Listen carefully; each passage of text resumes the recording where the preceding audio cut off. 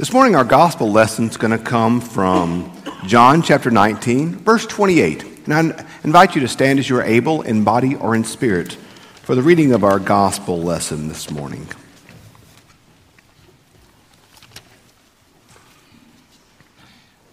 After this, when Jesus knew that all was now finished, he said, in order to fulfill the scripture, I am thirsty. This is the word of God for the people of God. Thanks be to God. You may be seated. You ever been really thirsty?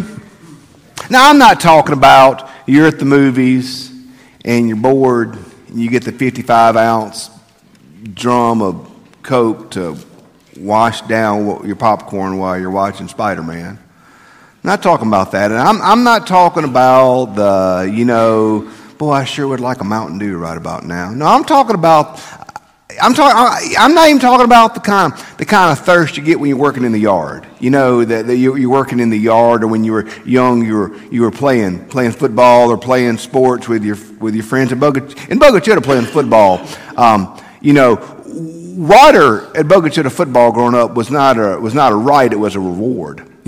Coach Barron took an old water hose, and he took that water hose and strapped it to the fence post, and then he got an ice pick.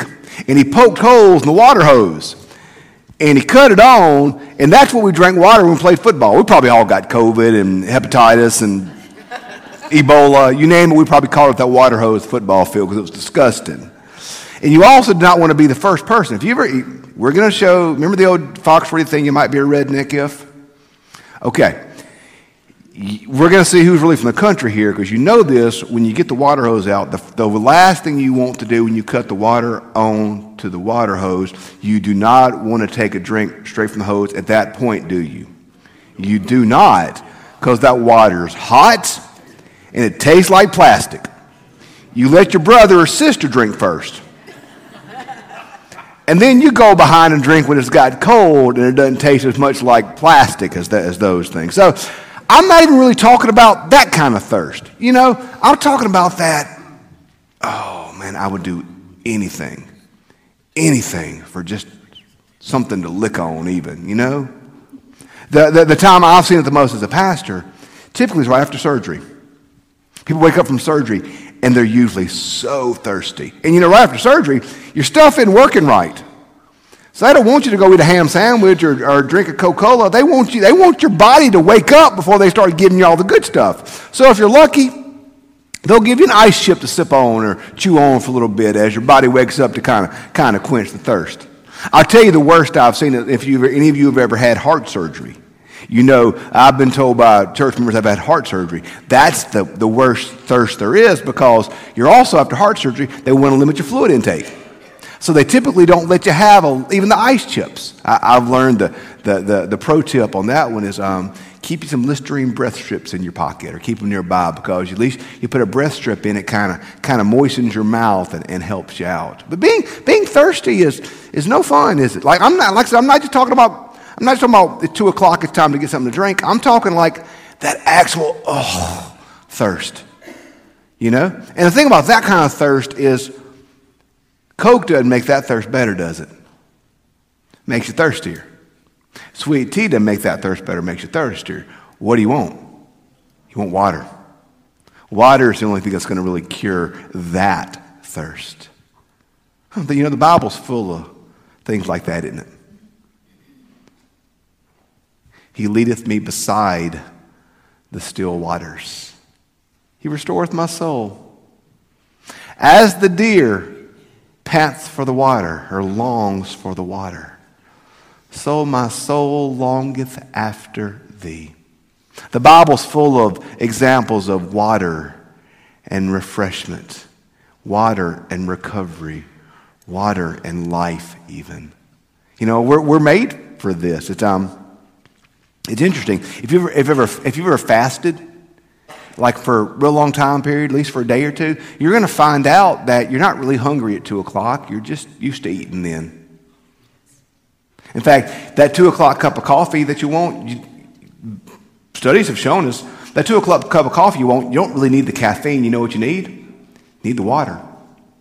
You get dehydrated as the day goes along. And so you really, that 2 o'clock, what you really need to pick up your energy is not going to be another cup of coffee. It's going to be a good glass of water. That'll kind of refresh you and renew you. There's something within us that really desires that water. We thirst. We desire it. We need it. So that's why I think it's so interesting. You know, we're in this Lenten time. We're talking about the last words of Jesus upon the cross. And think about if you were going to go away on a trip. If you were going to, Jesus is fixing to die, go to the grave, and ascend into heaven. This is going to be some of the last words he says to his disciples. So if you're fixing to go away, you're going to make sure the words you say are important. You're not just going to add in some trivial word or trivial saying. So I think every word that Jesus says upon the cross has great meaning in this moment. That's why we're studying them. I think there's something really big and something interesting for us to learn from every last word of Jesus upon the cross. Last week we talked about how he said, "Oh God, my God, why have you forsaken me?" Which was actually not a cry of defeat, but a cry of victory. When you read Psalm 22, it's basically laid out crucifixion. But today, we see him say something which is interesting. I thirst. Of all the stuff Jesus could say, why that one? Why that one? I think there's a couple of interesting things we can learn about this that are important when this is saying. But first, let's go back to the cross. I think it's important for us to understand what is happening on the cross, y'all. Of all the ways we humans have come up with to kill each other, I don't know if there's a worse way to die than the cross. They strip you down. You're out there nailed to a cross. You can't breathe hardly. Your feet are nailed together, so you've got to push up with your feet to catch your breath and breathe. You typically die of asphyxiation, lack of breathing, or even fluid on your lungs. That's why they broke the legs of the other thieves, because when their legs were broken, they couldn't push up. And they just couldn't breathe any longer. Like, it's a terrible way to die. And you're out there in the baking hot sun as well. They're crucifying you in the middle of the day because they want everybody to see it. And they want it to be as rough as possible. So there he was, bleeding, bruised, beaten, dying. And he says, I thirst. It shows the great evil, if you will, the great pain that the cross caused upon Jesus. But he said, I thirst, and there's two reasons why I believe that he said that. First, the scripture tells us, the first one says here in verse 28, he says, when Jesus knew that the time was finished, he said, in order to fulfill scripture, I am thirsty. Psalm 69 verse 21 says, they gave me poison for food, and for my thirst, they gave me vinegar to drink. Last week we talked of Psalm 22. And if you were to read Psalm 22, Psalm 22 basically is a recounting of the entire crucifixion. Everything that happened in the crucifixion happened, Psalm 22 talks about. Here we see Psalm 69 saying, they gave me this. What does Jesus say? He requested to fulfill the prophecy here in Psalm 69. Y'all, I think sometimes we look at the Bible wrong sometimes. I think this is how we look at the Bible and how we look at the story of the Scriptures. We see Genesis 1 and 2. Man, everything is great. They got the trees, they got the fruit, they got the garden. 1 and 2 are great. It's awesome. Then in chapter 3, sin enters in. They eat the fruit they shouldn't eat from. And we see God going, oh man, I didn't expect that to happen. Man, they did that? What am I going to do? So we read the Bible that way. And so we see God going, oh man, well, I better flood this place with Noah. That didn't work. I guess I better try Abraham, but man, that didn't work. I better try Moses. Well, that didn't work. Let me try David. That didn't work. Then I better try the prophets. That didn't work. Well, dadgum. I tried everything. I guess I better send Jesus because nothing else is going to work. We read the scriptures looking at it like Jesus is God's last option. our last plan. When the scriptures tell us the entire time that Jesus was the plan the entire time. Jesus wasn't God's last option. Jesus was the purpose the entire time. We need to read all the Bible looking for Jesus, y'all. Jesus is across all of Scripture. There's not a part of Scripture that's not pointing us to Christ, that's not pointing us to Jesus. Jesus bathes all the Bible. So we see in Genesis 3 when they fell, what does God curse the serpent? He says, on the belly of you're gonna crawl. And I will put enmity between her offspring and your offspring, and you will nip at his head, and he will crush your heel. In other words, at some point, an offspring of Mary will crush the head of the serpent. Who is that offspring? Jesus. Jesus is the offspring who will crush the head of the serpent. Jesus wasn't God's last hope. Jesus was the plan the entire time. He was the lamb that was slain before the foundations of the world. Look at the Passover. In the Passover, the Jews are commanded to take a spotless lamb, sacrifice the spotless lamb, place the blood of the lamb on the doorpost of their home, and when the angel of death sees the blood of the lamb on the doorpost, the angel of death will pass over because of the blood of the lamb. Hello? That's just a coincidence. I wouldn't read anything into that. No, of course not. Even in that moment, it is telling us about what's going to happen with Jesus. It's telling us about God's plan. It's telling us about God's activity. It's telling us about God's work. God is always at work. He is bringing all of Scripture and all of creation to Jesus. He is always at work, y'all. And he's bringing it here. Jesus said, I thirst to fulfill the prophecy given in that passage. God is bringing it to that. God is always at work, y'all. And here's the thing about it is, here's what it means for us today. That means God's at work even when we don't believe it. Even when we don't feel it. Even when we don't understand it, God is at work. Romans 8:28, all things work for good for those who love God and are called according to his purposes. Even if you don't understand what's happening, even if it doesn't make a lick of sense to you, even if you don't like it, it doesn't mean God's not at work in it somehow. Look at the Jews. Look at the last prophet in the Old Testament was Malachi. You know how long it was between Malachi's prophecy and the birth of Jesus? 400 years. They went 400 years without hearing from God. 400 years. But you know what they did? They kept being faithful. They kept working and serving and being God's people. Because even though they hadn't heard from God, even though they hadn't heard God's voice, even though they hadn't felt it, they still kept being faithful because they believed it. Just because they did not feel God's presence or hear God's voice, it did not mean that God was absent from them. I think we would all agree that probably the best example, or one of the best examples of a Christian in the last 100 years was Mother Teresa, right? I think we'd all agree. Yeah, if anybody lived out the gospel, she did a pretty good job. I think we'd all agree with that. Interesting, if you look at Mother Teresa's life, she was basically not a nanny, but a tutor, a teacher in a very upper wealthy school in India. And she was riding a train, and she felt God called her specifically to be in ministry with the poorest and the sickest and the most hurting there in India. And so she left her position of privilege to do that because she felt God called her to that moment on that train. If you read her diaries, you know what you find out? She never felt the presence of God like that ever again.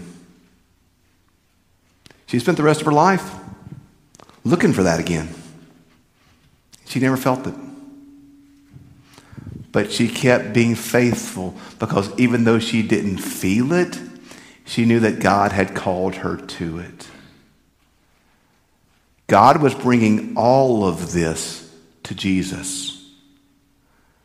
God has a plan and a purpose with creation, and God has a plan and purpose in your life and for your life. And even if you don't feel it, even if you feel like your prayers are bouncing off the ceiling, keep praying, keep being faithful, keep serving, keep loving, keep chasing after Jesus. Because whether you feel him or not, God is there. He has a plan. We see this scripture fulfilled, that prophecy. I think that's one reason why he set out thirst. There's another reason why. I think with him saying he thirst, it shows the humanity of Jesus Christ. And let me tell you what I mean by that. It's very interesting. If you go back and look at the writings of the early church, the first 3 to 4 centuries of the church, it's very interesting. They did not struggle with the humanity of Jesus. Jesus being a human made perfect sense to them. They understood that. They walked with him. They talked with him. They understood that he was fully human. They got that part. What they struggled to understand was the divinity of Jesus. They didn't quite understand how this man they walked with and talked with and ate with and slept beside, and this man that was part of their life, how could this man, our Messiah, our rabbi, our teacher, how could this person also be the divine Son of God? So if you read so much of the early church writings, they're struggling with that. Think about the Nicene Creed. How much of the Nicene Creed is about defining Jesus' divinity? True God from true God, eternally begotten the Father, not made. True light from true light, eternal. Like that creed, the first chunk of it is about defining Jesus' divinity. They understood his humanity. They struggled to understand his divinity. We're the exact opposite. We get the divinity of Jesus. Jesus being the Son of God makes sense to us. Jesus being God's Son makes perfect sense to us. Walking on water, got it. Healing the sick, sure thing. But Jesus being human? Jesus having an upset stomach occasionally? Jesus being lonely?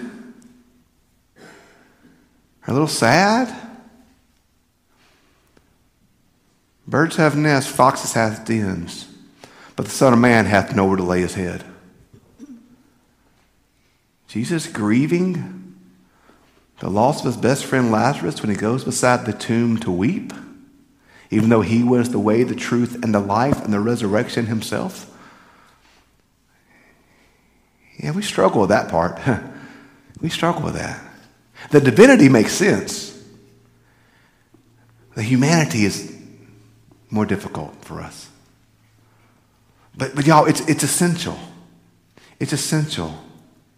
Because without the humanness of Jesus, without his human nature, he could not be the atoning sacrifice for our sins. Because it was we as humans who messed up. It was Adam and Eve. And it was me and you, humans. And when you do something wrong, you got to make it right, don't you? You know? You got to make it right. Now, here's the deal. Sometimes, also in your life right now, there's some folk who have done you wrong, who you're still mad at, because they hadn't yet said, I'm sorry. You got some folk in your mind right now that you're still got a grudge against, you're pretty upset with, because they hadn't done anything to make it right. And that eats at your heart. And last night, you couldn't sleep because you were so preoccupied with what they did. You know what? They slept just fine last night. Doesn't bother them. They slept like a baby. Unforgiveness is you drinking a poison and expecting it to kill them.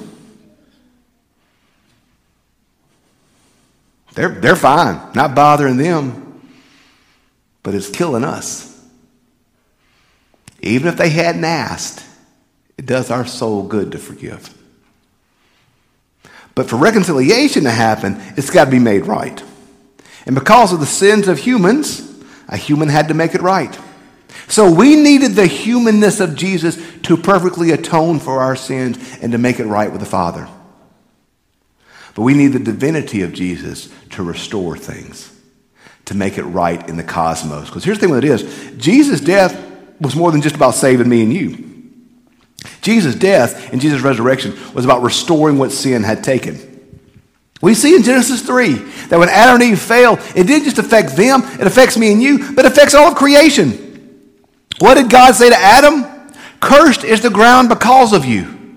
What did Paul say in Romans 8? That creation was subjected to futility, not by its own will, by the will of the one who subjected it, in hopes for its eventual redemption. All of creation is groaning now as if in pangs of childbirth. In other words, that when Adam and Eve fell, they didn't just mess things up for me and you as humans, but they messed it up for all of creation. So the cross of Christ atoned for mine and your sin. The resurrection of Christ restores what sin has taken and begins the restoration process of our soul and of all of creation. So then we go to Revelation 21, where this whole truck's headed. When a new heaven and a new earth comes down, a new heaven and a new earth comes, and all things are restored, and all things are made right. And so see how Scripture is ultimately not just building towards the cross of Christ, but Scripture is building towards the return of Christ. That God has a plan, that Jesus Christ was the plan the entire time, not just to forgive me and you as humans, but to restore everything the devil's taken. Because, y'all, that's ultimately where this is going. God's a God of restoration, and God's a God of transformation.